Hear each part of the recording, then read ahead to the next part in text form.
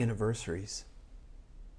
Even if our conscious minds don't always recognize them, somehow our bodies know, or some bodies know, that it is the anniversary of some loss, some event, some birthday that should still be being celebrated.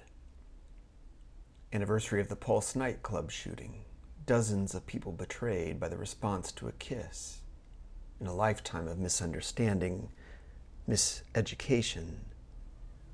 Anniversary of the Loving decision, which made it illegal to hold as illegal interracial marriage. Again, that we question the legality or the rightness of loving at all. God help us.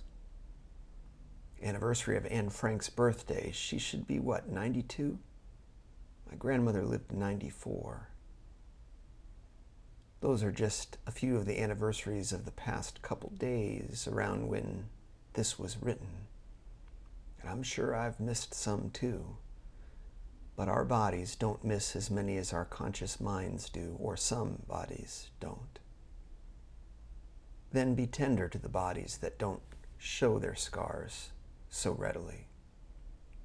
They're there, the bodies and the scars, and they shape both the way we are seen and how we see.